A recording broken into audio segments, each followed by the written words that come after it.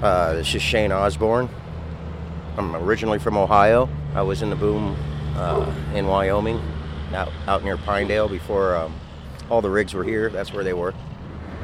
I came out here to get a new start, and it ain't working out so good.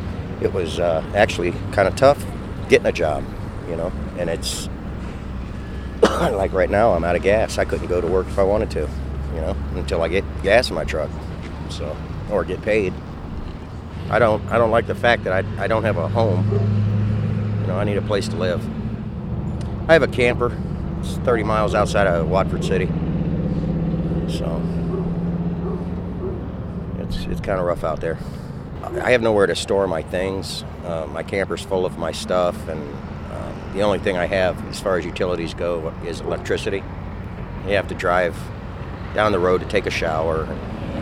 I could cook at my camper, but I really don't have space to store food, so it's not real convenient. I feel like I'm falling into a depression.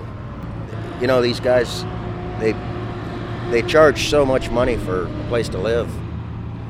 I mean, if you pay $200 a month for a place in Missouri, and you're only making $7 an hour, you come out here and you're making 30.